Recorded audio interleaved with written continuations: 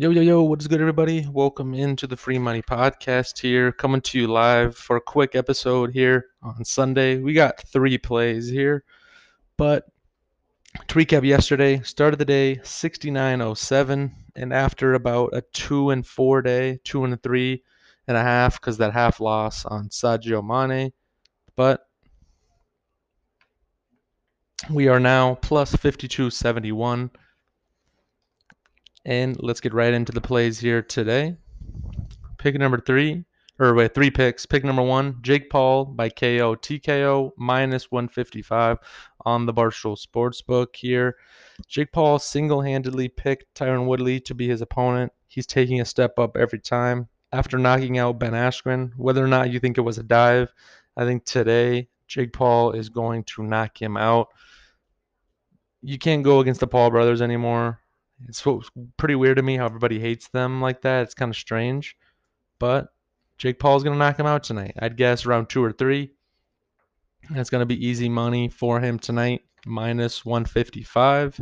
Pick number 2, New England Patriots, minus 3.5, minus 110 at the Barstool Sportsbook, taking on the New York Football Giants. Mac Jones should get a lot of playing time because of the corona situation with Cam Newton. And I think that Bill might have to reconsider Mac Jones being the starter. Depending on how he goes today, I think he will do well because the Giants aren't the greatest defensive team. I think that Bill will give him a lot of playing time, pretty much enough to make up his mind one way or another. And then Brian Hoyer will be there as well. He knows the offense. He can put up points. The Patriots want to play hard for Bill.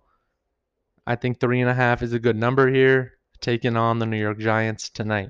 Pick number 3, after a WNBA loss yesterday, the Seattle Storm a -7, taking on Chicago Sky. Sky do have a good road record, but the Storm can score for sure. And I think that is going to be the play here today. Seattle Storm -7 for some home cooking, taking on the Sky. So those 3, Jake Paul by KO TKO minus 155, Pats minus 3.5, taking on the Giants, and pick number 3, Seattle Storm -7, minus 110. That's it. That's all we got. Thank you. See y'all tomorrow.